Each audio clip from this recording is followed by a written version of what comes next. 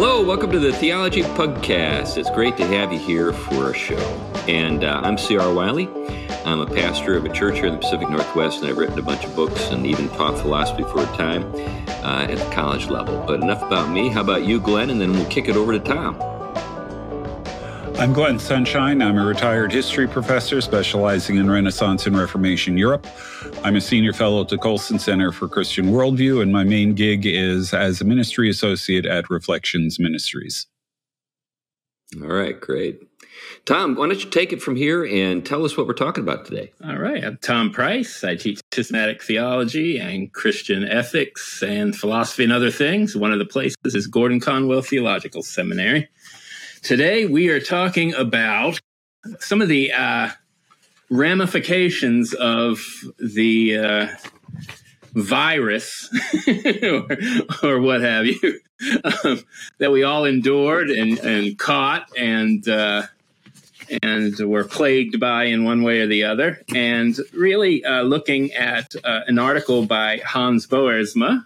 Some of you may know him from his work in theology and systematic theology in particular. He writes a lot on beauty and Christian Platonism, but he wrote an article called Viral Submission.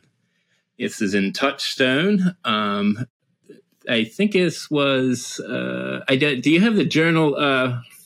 Yeah, I've got it here. It's actually just a couple issues back. This was the June 2012 or 2022 edition. So May-June 2022. So just one or two issues back. Yep. And so Viral Submission on the emerging totalitarianism of the new biopolitics. And so what I wanted to do is kind of get into that topic of this new totalitarianism by unpacking a little bit about what is meant when the word biopolitics comes up. Some of our audience may not be familiar with this term. We tend to hear about it a lot in the discussion of medical ethics in kind of, in theology and ethics classes. But first, the term bioethics. This really came into usage, if you will, out of the social sciences, and in particular, out of the thought of the depending on what you think of, Michel Foucault, right? Michel Foucault's work. The notorious Michel Foucault. The notorious Michel Foucault. He was doing a lot of genealogical work. That means going back and looking at all the ways in which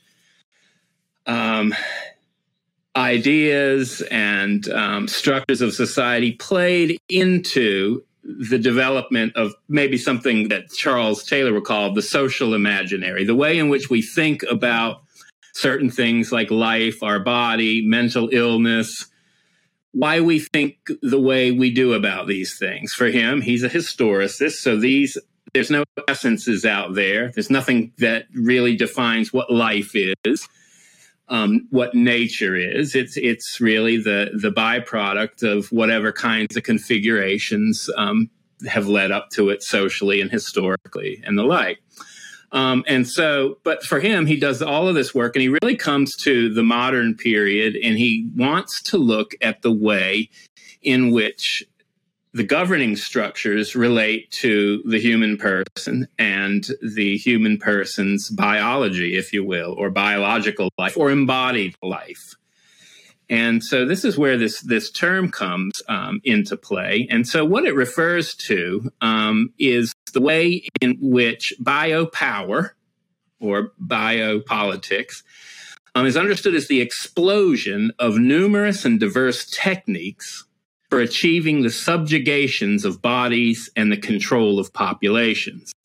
That was a definition that came out of a textbook entitled Biopolitics and Utopia.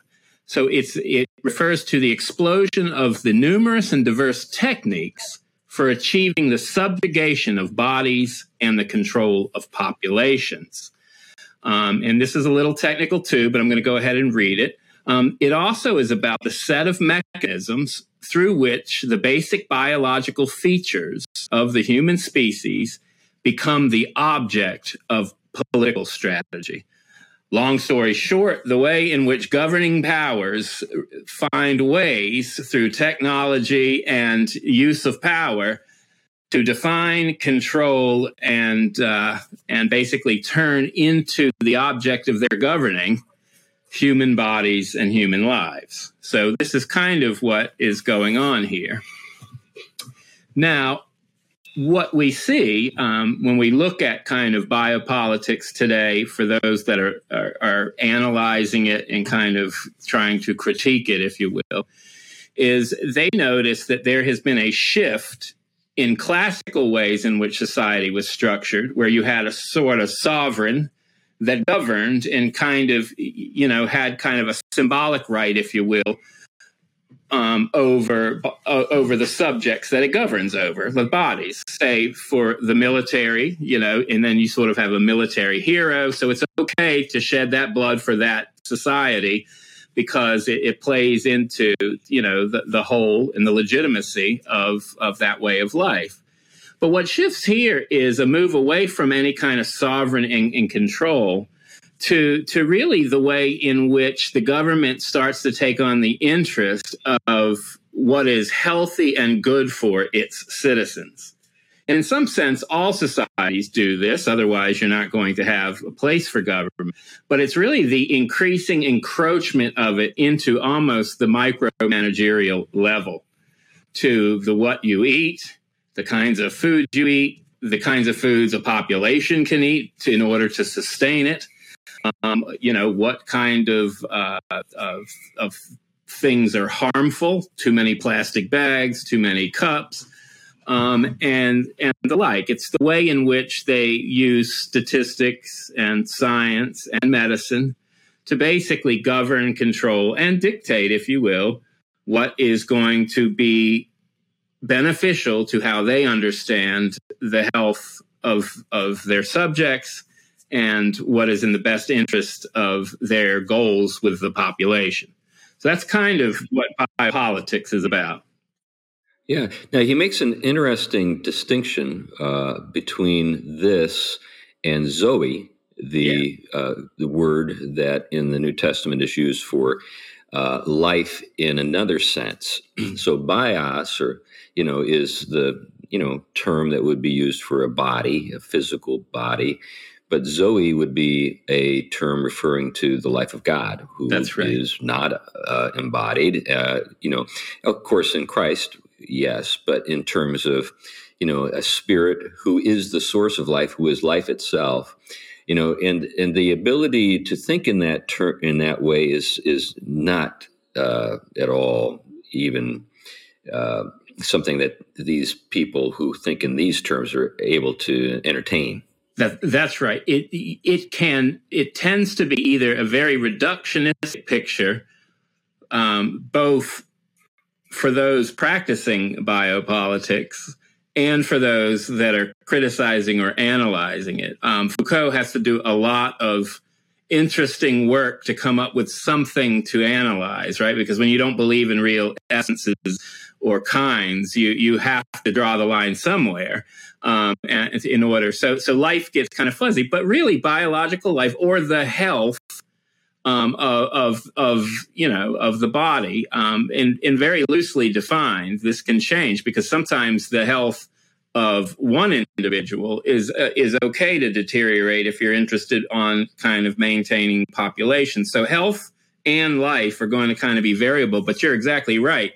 One of the problems with biopolitics, and I think, it is its understanding of life in such a way that's detached from the eternal, and therefore their program tends to try to push itself into those domains which the eternal otherwise would help govern the right way as we order life towards the right kind of flourishing and the right kind of goods for us. So we're going to see how this plays out. The article is going to talk about the way in which this plays out when you don't get the Zoe in the kind of eternal life picture emphasized.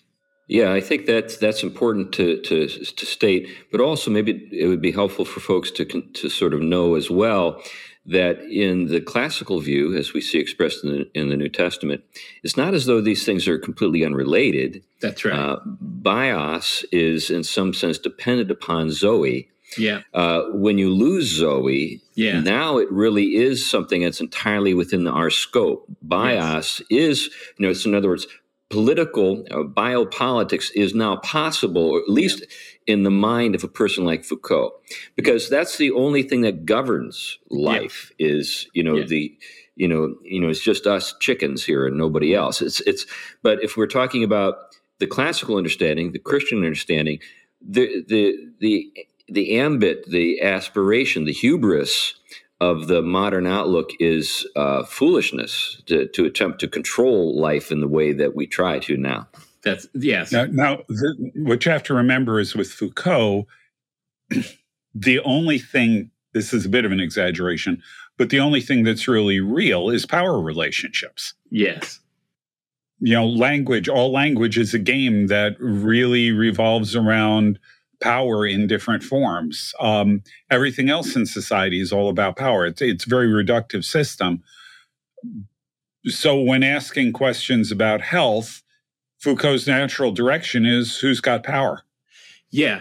And interestingly, even with that narrow scope and even with his leanings, he ends up becoming something, I think, especially through one of his kind of, the students of his school, Giorgio Agamben, I think that's how you say his name, is really this is the kind of left that is criticizing the way in which kind of liberal modern states are actually enforcing and suffocating and subjugating. So, and one of the things that is going to show up here, I don't want to get there too quickly, but you're going to see with Agamben in particular, his criticism that the kind of new left, if you will, has been hijacked by this kind of, this liberal modern state, and is basically serving the ends for which the Foucaults of the world and he himself were trying to say, this is not good territory. This is going to actually be turning you into slaves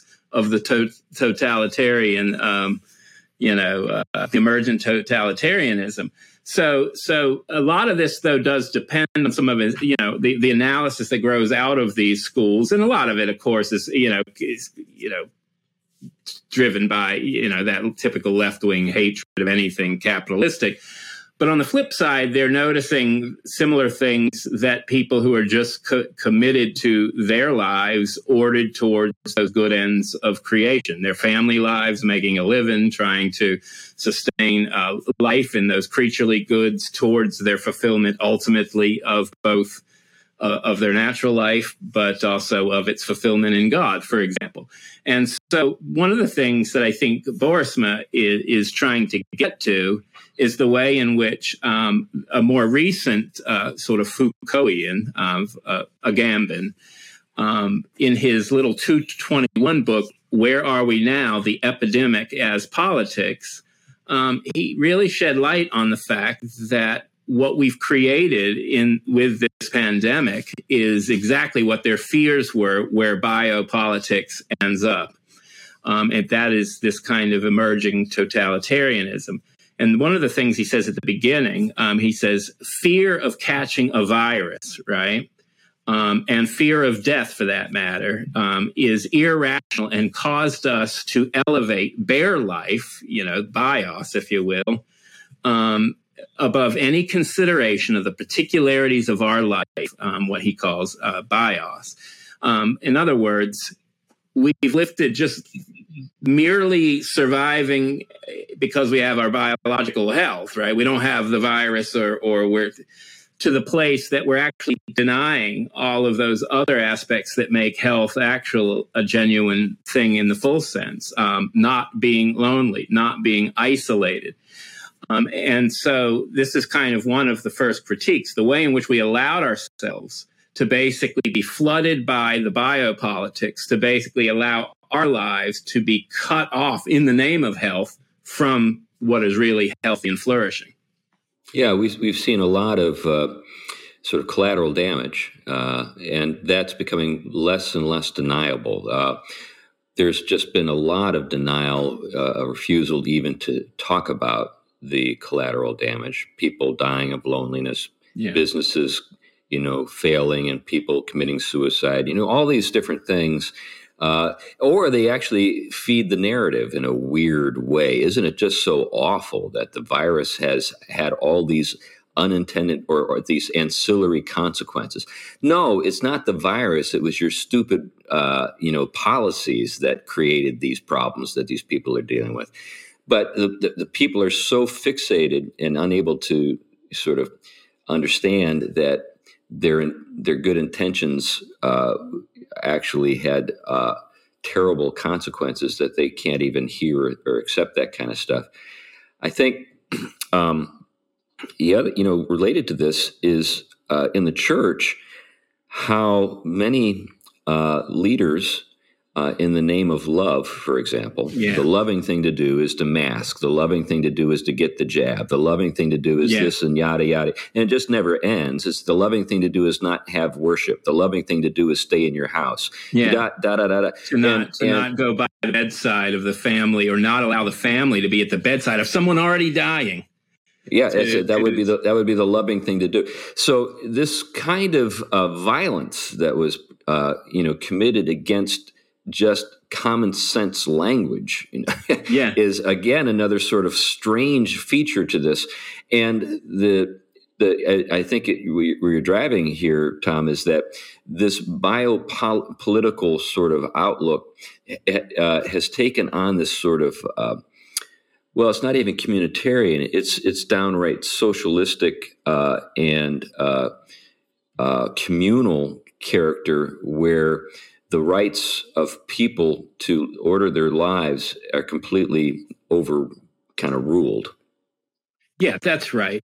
That's exactly right. And I'm going to get to that point because he gets there in the article with the church part. And I'll probably get to that pretty quickly. But I do want to note that one of the ways in which biopolitics is kind of spelled out a bit more in Biopolitics and Utopia, the book, it talks about since the formation of the modern state system, and they're talking about what we're dealing with now, especially its global connections, governments have sought to exercise greater control over the lives of its citizens, the bodies of its citizens.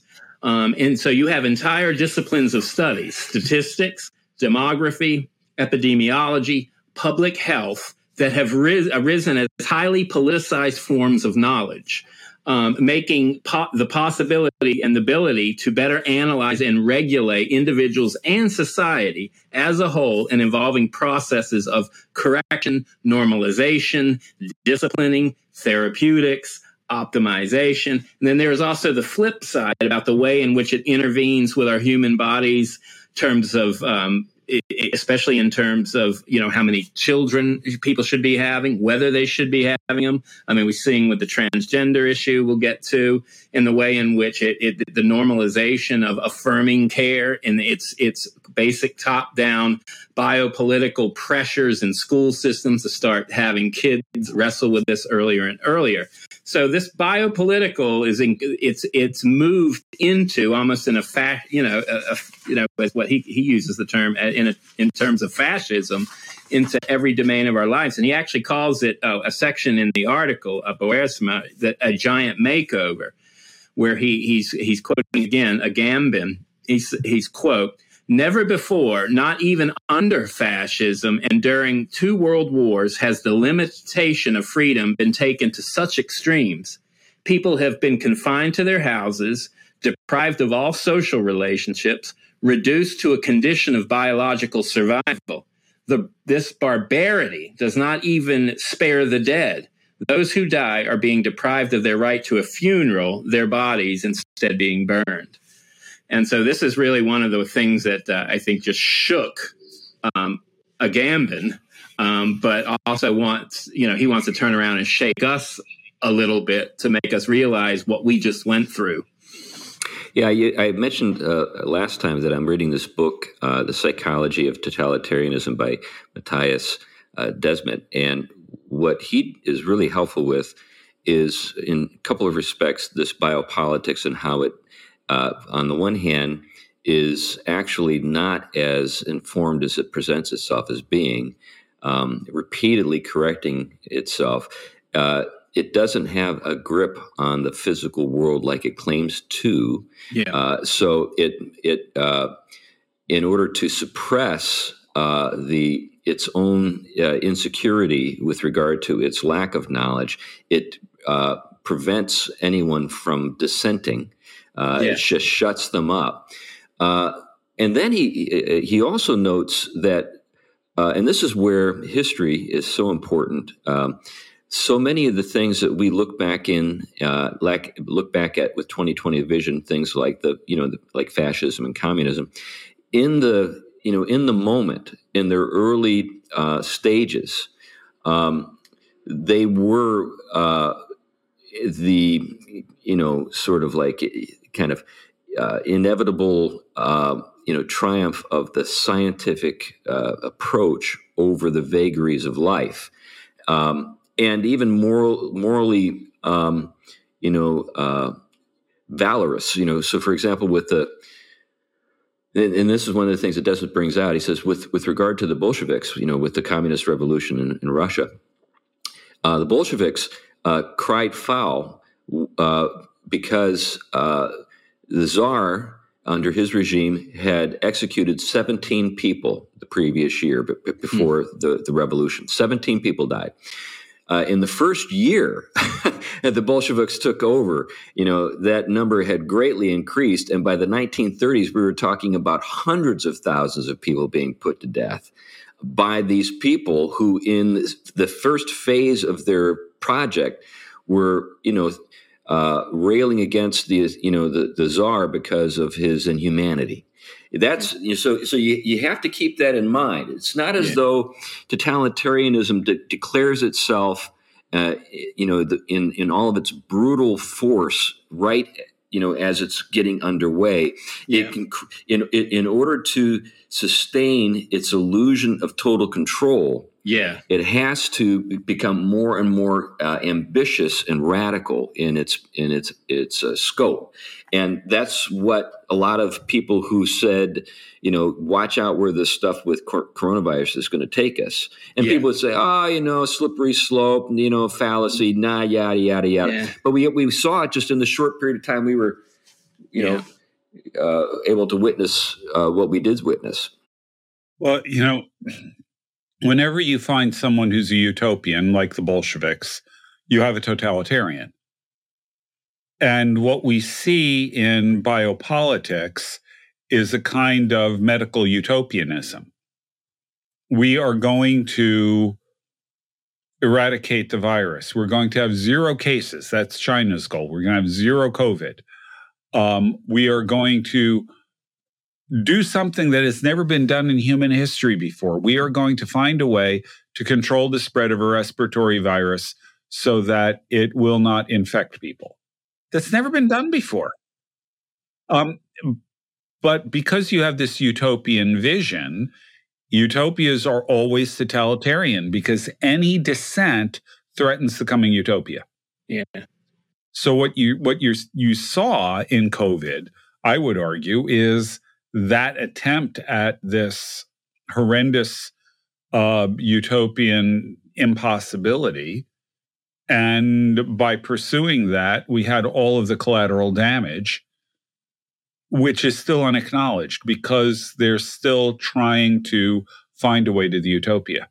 And it's still not acknowledged in much of evangelicalism at the highest levels. There is, I have yet to hear a single person of any sort of significance within the evangelical big E of the world say I was wrong.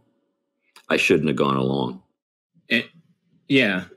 And I think you're going, something I want to get back to is really the church's place in all of this, and the few outliers like the Polish charismatic guy up in Canada who was right. One of the bold heroes out there during this time who because he comes from enough of a background and familiarity of this stuff.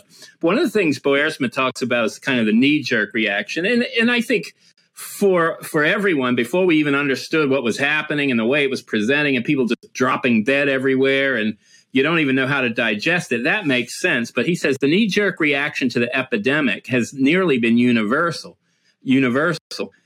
Fearful concession to political power, to health authorities, and a serf-like compliance with political overreach in terms of religious freedoms, freedom of expression, like we were just talking about, the way in which you're censored if you disagree with, taking the vaccine or you have questions about it, freedom of movement, and then, of course, what is still not acknowledged, and I do await an apology from one of the universities I teach at, these vaccine mandates, which I wasn't allowed to teach on campus, even though they were happy to have me while there was no vaccine, put my life at risk for their benefit. So, and basically just on that level, the way in which a questionable, the science, it doesn't matter what you think. I mean, people who have been vaccinated and boosted and everything else have gotten it. I mean, look at Biden now. He's second time in? And their whole point is, well, you won't get it as bad. Well, many people don't get it as bad and haven't been vaccinated. So, again, this is kind of heresy to say these things, could even mean jail in some cases, in some places. And that doesn't even get into the sudden creation or sudden development of sudden onset adult death. Oh yeah, and healthy young adult death. Sudden adult death syndrome. So it's SADS as opposed to SIDS. Yeah. And the number of athletes that have died after getting the jab and all of that kind of thing. I mean, correlation is not causation. There are always a certain number of deaths. And, okay, so this year there is more, but there's no proof that it's anything to do with the vaccine. You haven't even examined it. Yeah. Well, if it's correlation doesn't mean causation, then it's the same thing about it working. Right. Right. I mean, that can work both. Causality can work and correlation can work both ways.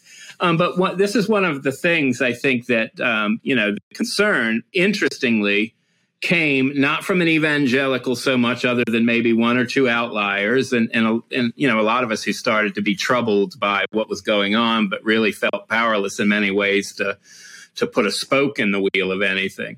But it takes someone from the Foucault left to basically poke a hole in the tire and say, wait a minute, lefties, you've basically given yourself, just so you can have center stage in part of this biopolitics, over to this scientism as a religion. And for all of our years of being outliers, of criticizing science as functioning as if it's a religion, here you are basically subscribing to it. And not just you lefties, but look at you evangelicals and you Christians. Shouldn't you have known better? And so he's got this little quote at the back. He says, let's start with Boersma. He says, perhaps the most distressing for a Christian reader are Agamben's legitimate barbs at the church. As Christians, we have mostly stood on the sidelines as we treated each other primarily as spreaders of a contagion.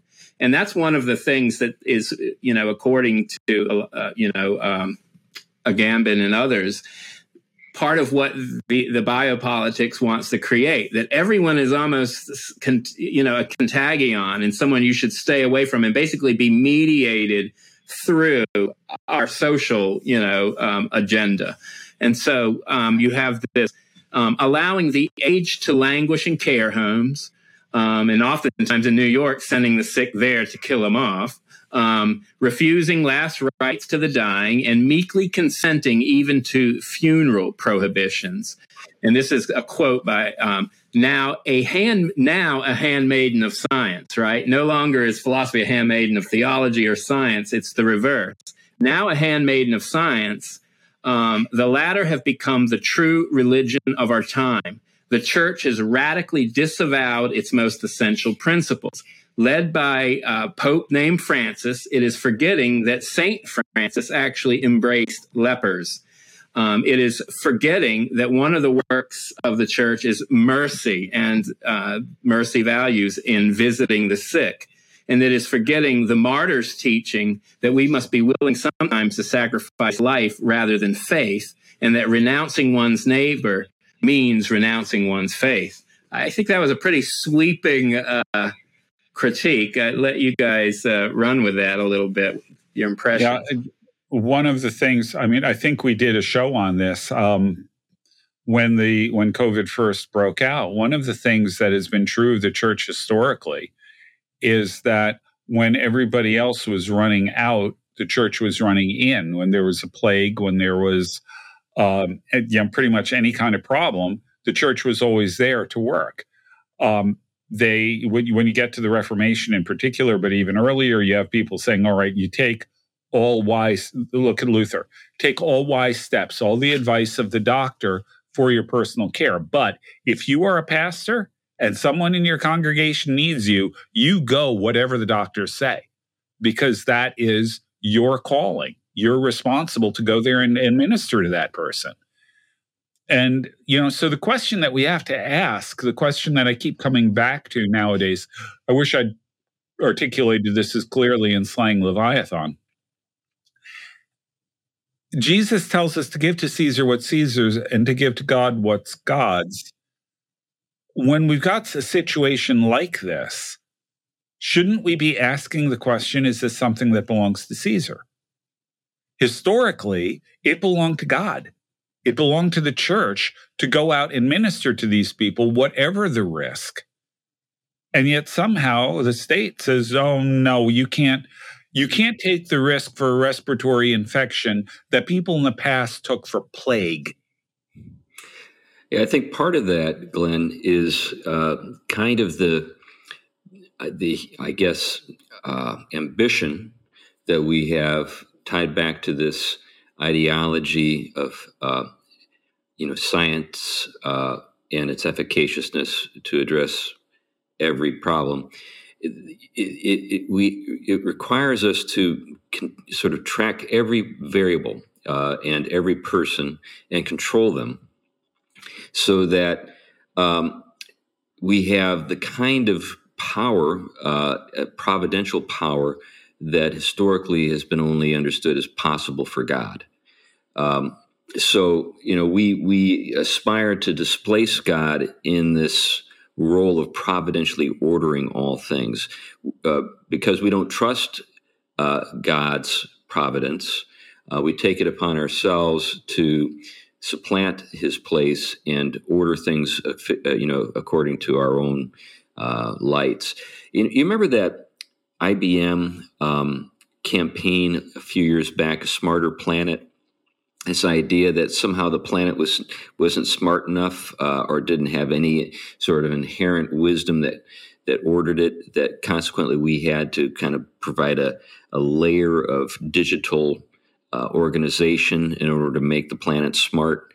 I don't know if anybody really picked up on just how blasphemous that is, but I thought it was terrible from the start. But I think it all kind of ties into this ambition to control every variable. So it's not so much, Glenn, that they were concerned about me. Maybe they were, but they were concerned that after I visited so and so, I would come back home and give it to some people there, and then they would give it to people elsewhere. That kind of thing. And the only way that they believed that they could prevent that was by taking over my life and preventing me from exercising my own, competence. But the writer is Italian. They're Catholic there. Right. So do you mean to tell me that the risk of you potentially, as a priest who doesn't have family, that the risk of you spreading that to some other people, that risk is worth the damnation of someone's soul? Yeah. Because in Catholic theology, you don't get last rites. That's a real possibility. Yeah. Well, What belongs to God and what belongs to Caesar? Now, I may disagree with Catholic theology on this, but you got to ask the question. Well, and if we're focusing on the thinking of the Catholic hierarchy, then you're absolutely right. I was thinking more in terms of the thinking of the secular authorities. Right. And I understand that. They're concerned with bios. We're concerned with the real Zoe, not what the article has for Zoe. But again, the question keeps coming back to what belongs to God as opposed to belonging to Caesar. And I think people's souls belong to God. Yeah. But I think the great revealer, if you will, especially of the church, is jumping on board with the biopolitic, if you will. I think with Peter Leithart, that's where I really first started to hear kind of resistance to biopolitic, where he said, no, I think he was writing in First Things. He said, you know what? No, I'm not getting the vaccine. I'm actually doing this as a spiritual resistance to biopolitics. And at the time, I was like, "What is he on to?" I knew the stuff from the bioethics and the like, but I hadn't made the connection there. But I think you are starting to see some figures catch on very quickly that something dark is going on here, and it is in people in the name of health and their own safety, their own continuance of their biological life, are willing to do almost anything that compromises higher purposes and virtues that we're meant to indwell and embody. And so I think, we could pick any of the virtues. I think one he picks here is a good one. Mercy values and the showing of mercy. In classical ways of thinking about the formation of the human being, there could be philosophical or it's Christian version.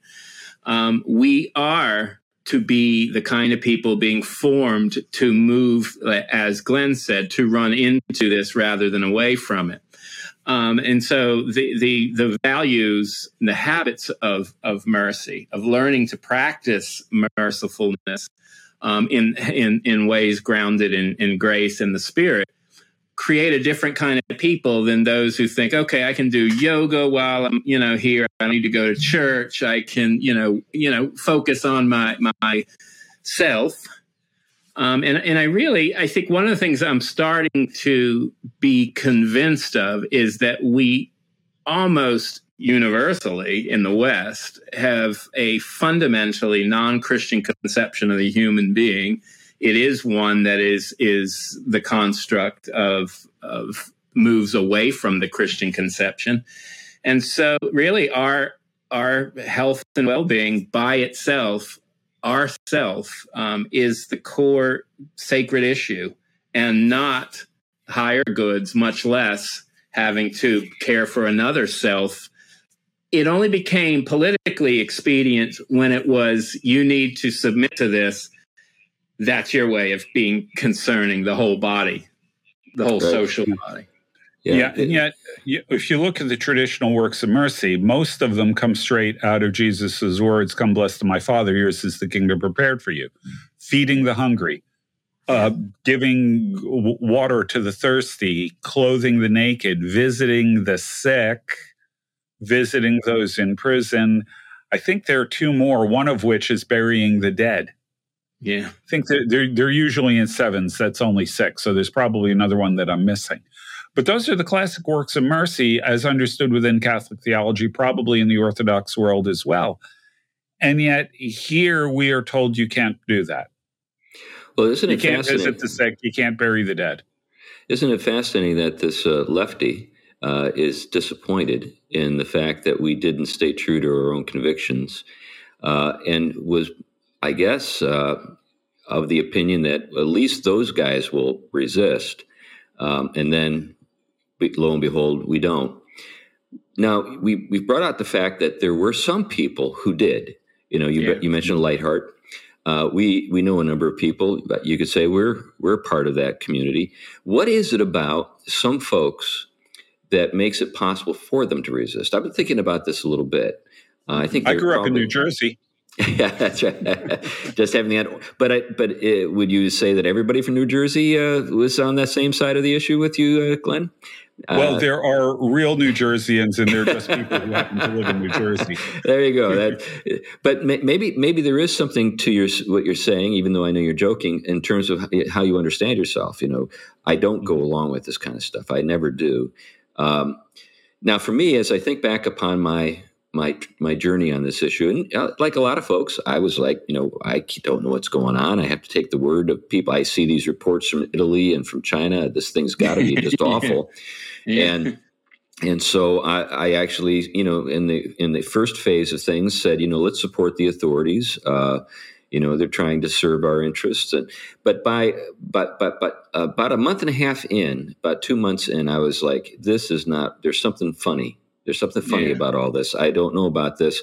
And I saw a number of other people who I was connected with who were feeling the same way and were taking some steps. And then I took some steps. And anyway, but there were people, there are people even at this point who cannot entertain the possibility that this was handled terribly. It wasn't as bad as everybody made it out to be in the media, and consequently, still look at you and me and three of us and the people that we identify with or consider fellow travelers on this issue as dangerous and as people who don't love anybody.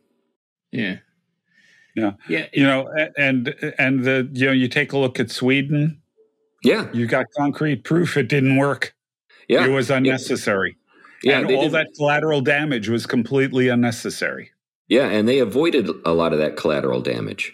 And of all people, we've talked about this, of all people, would we have said Sweden would have held out? No, none of us. We would have all said they would have been the worst of the worst, but they weren't.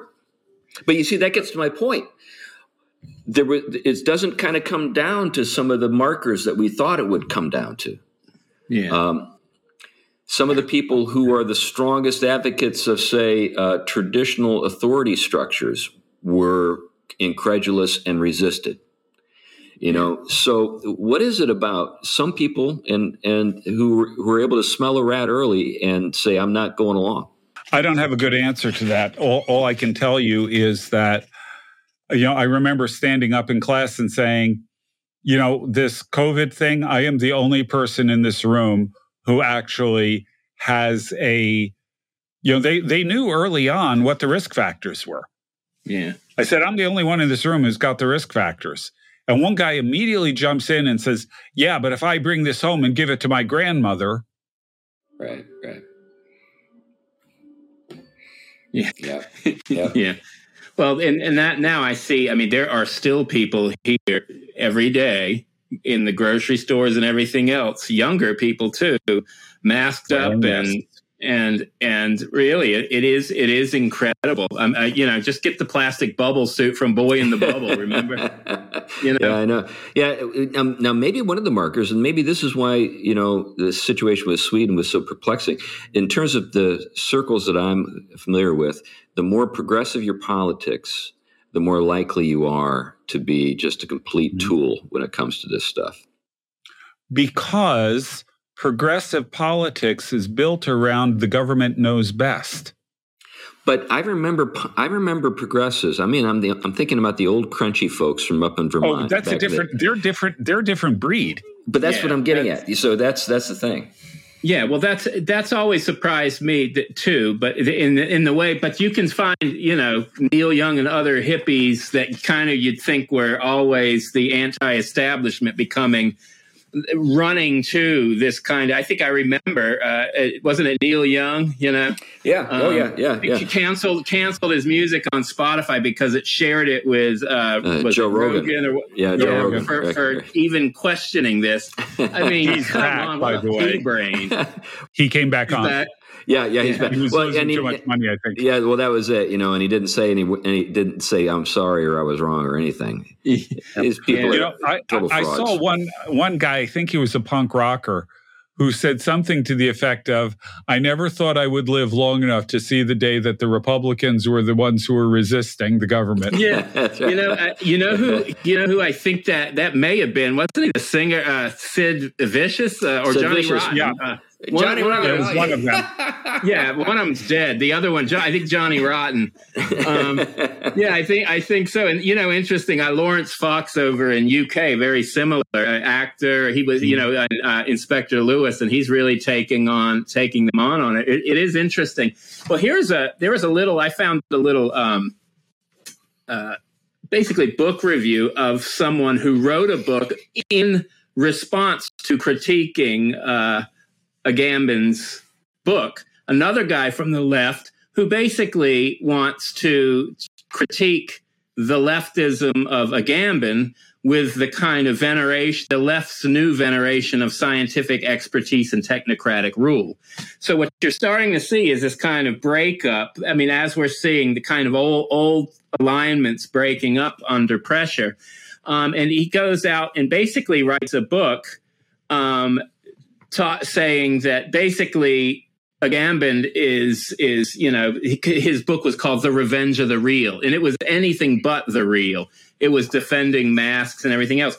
But at the end of the day, the reviewer who reviewed this guy's book, let me tell you the name of it. The book was called The Revenge of the Real, written by Benjamin Bratton, who is basically a brat. But the whole thing was basically around just criticizing anyone who would question the scientific expertise and the rule of physicians in medicine on this as basically quack Trump supporters. And the whole book is nothing but ad hominem abusives. And his whole savior is, what he calls the epidemiological politics, a new form of biopolitics. See, now the thing is, this is completely 100% predictable. Yeah. Because the left, okay, I think I've said this before on the show, but systems of government and economic systems parallel each other. Yeah. This is why democracy goes with representative government. It's also why socialism and the left always goes to technocracy. Yeah. And so it is not at all surprising that people who are on the left and who are against all of the stuff in the government when they weren't in power, as soon as they get in power, they run hard toward technocrats. Yeah. Because it is the logical implication of their system. The government knows best. We know how to order your life. We know how to order the economy. We can guide these things and guide all things to their best ends because we are the experts. This is the core of what the left is about. Yeah. Yeah. And and I think one of the things, I mean, there's an interesting article by Patrick Deneen called Biopolitical Tyranny. This had more to do with the movement of the biopolitical into human sexuality and the notion of marriage and the like. And one of the things he's quoting here was what I thought was one of John Milbank's actually finer moments. He is a lefty, and I think he gets a lot of things wrong. A lot of what is going on, what he calls the kind of liberal state, is really the lefty state. And so he's a different kind of lefty, influenced a lot by Foucault and the like. But one of the things he was talking about when the issue of gay marriage came up, especially in Europe and UK, he wrote something pretty fascinating that he said basically, Milbank writes, where the reality of sexual difference is denied, then it gets reinvented in perverse ways, just as the over-sexualization of women and the confinement of men to a marginalized machismo, right? But he says, he's talking about this change in marriage would end the public legal recognition of a social reality defined in terms of the natural link between sex and procreation. In direct consequence, the natural children of heterosexual couples will then be only legally their children if the state decides that they might be legally adopted by them or by the state.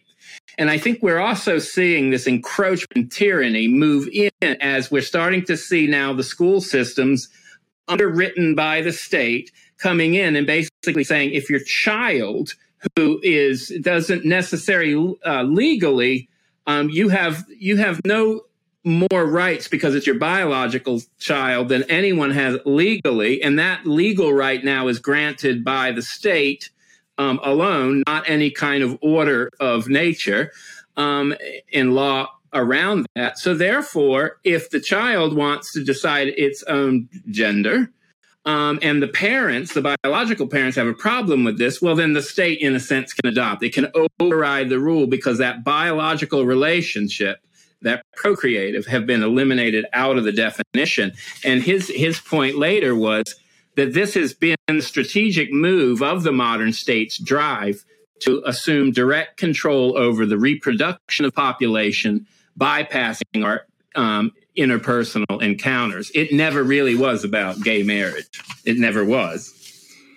Yeah, I think that people who are watching the sort of the progress, so to speak, of these trends are making that connection now. That's that the state is essentially at odds with every other kind of mediating structure in society. And it's a total gambit to acquire the authority necessary to overrule every other institution and have direct access to every individual in isolation. Yeah, the great irony of this is that the left is enamored with the United Nations. The United Nations Charter for the Rights of the Child says that the child has the right to a relationship with both the mother and the father, thereby undermining the entire thing of gay adoption, surrogacy, all of those kinds of things, as well as the authority of the state stepping in and taking that away. Right. But somehow nobody seems to have noticed this. Yeah, I guess people have not availed themselves of that language in order to use it against Western, institutions or Western states. But maybe that's something that should be, pursued, attempted. Well, and what you get here is that kind of that, again, what we've been talking about, the difference between those that recognize this natural link, right, and the good of this created order, even in its fallen state, nevertheless, for common grace or however one's going to spell that out, versus those who see all of this to be transcended and remade. A utopia, if you will, through science, through technology, and through power. And so they sell the promise that we've got your health taken care of, you're safe if you follow our rule and our dictates, and we will be there for you to make you, through technology or science and medicine, into anything you want to be. You're free, you have a freedom in this world of science and technology.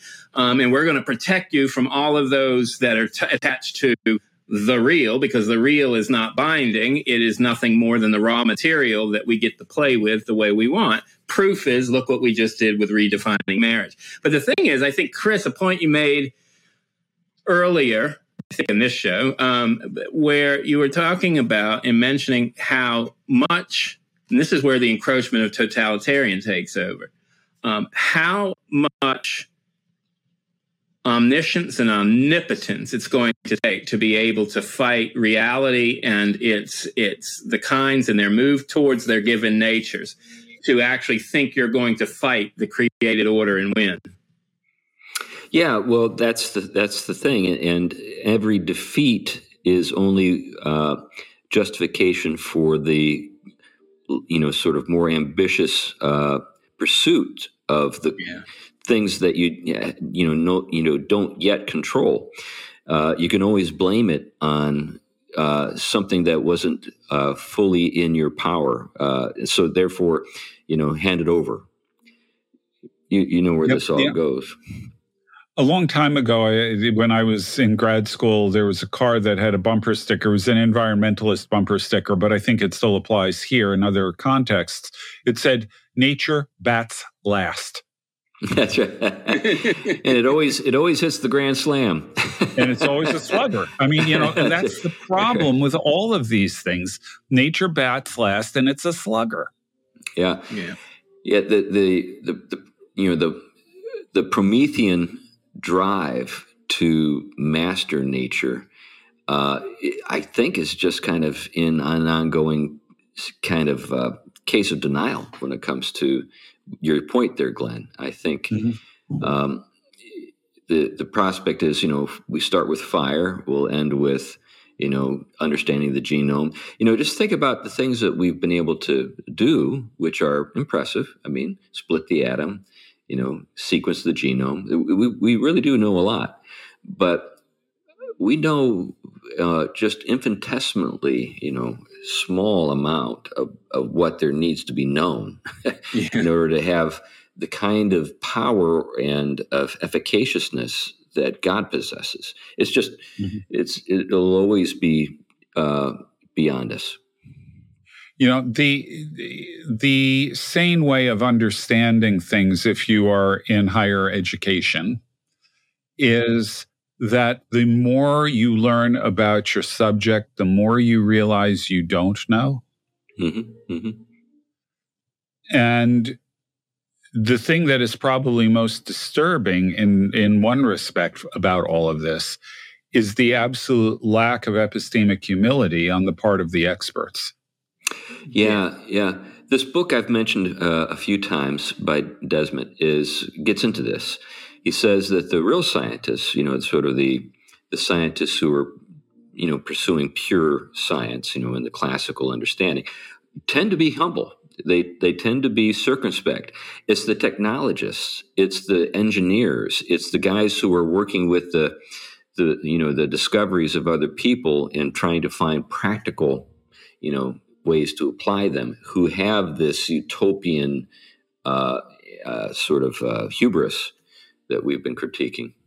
It's interesting on that note. You probably know of Christopher Thompson's book that's come out recently, The Joyful Mystery. Field Notes Towards a Green Thomism is the name of it. I heard an interview with him. Yeah. Very. I think Mars Hill did, if I'm correct. Very good interview. But one of the things that he gets, and this is one of the things I get so tired and sad that so many of the debates in the reform world of whether we should have some Thomas or not really don't read and get the beautiful wisdom and limits of any theologian of the church. And rather than seeing what they had to say in the light of Christ, they just bracket it all out as error, but their simple biblicism is profound truth and the only amount of truth you can have. And it's really sad. Secondly, Thomism isn't one thing.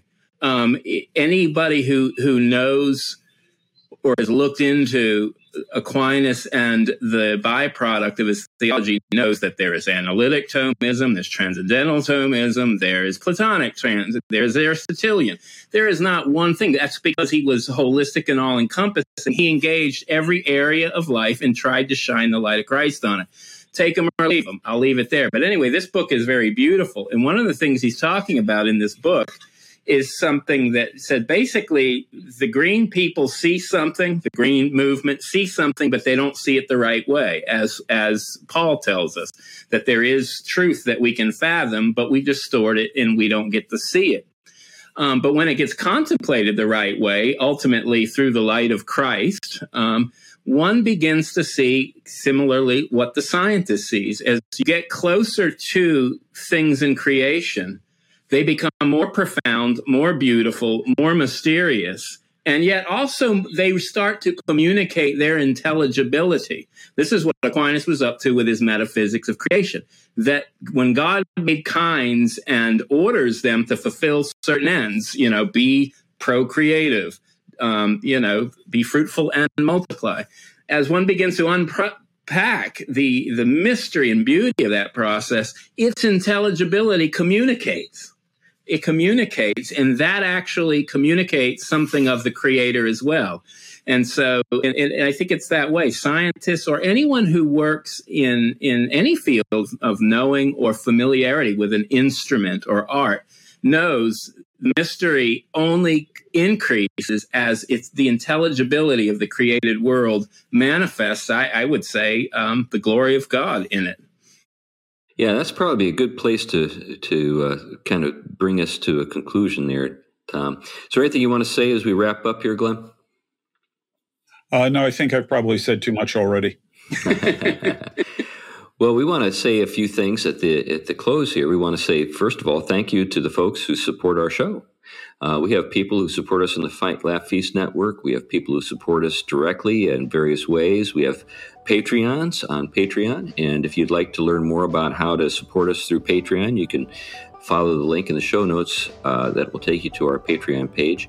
I also want to say that when this show comes out, it'll only be maybe 2 or 3 weeks till the big conference that we're hosting here in the Battleground area in Washington with Aaron Wren and James Wood and Joe Rigney.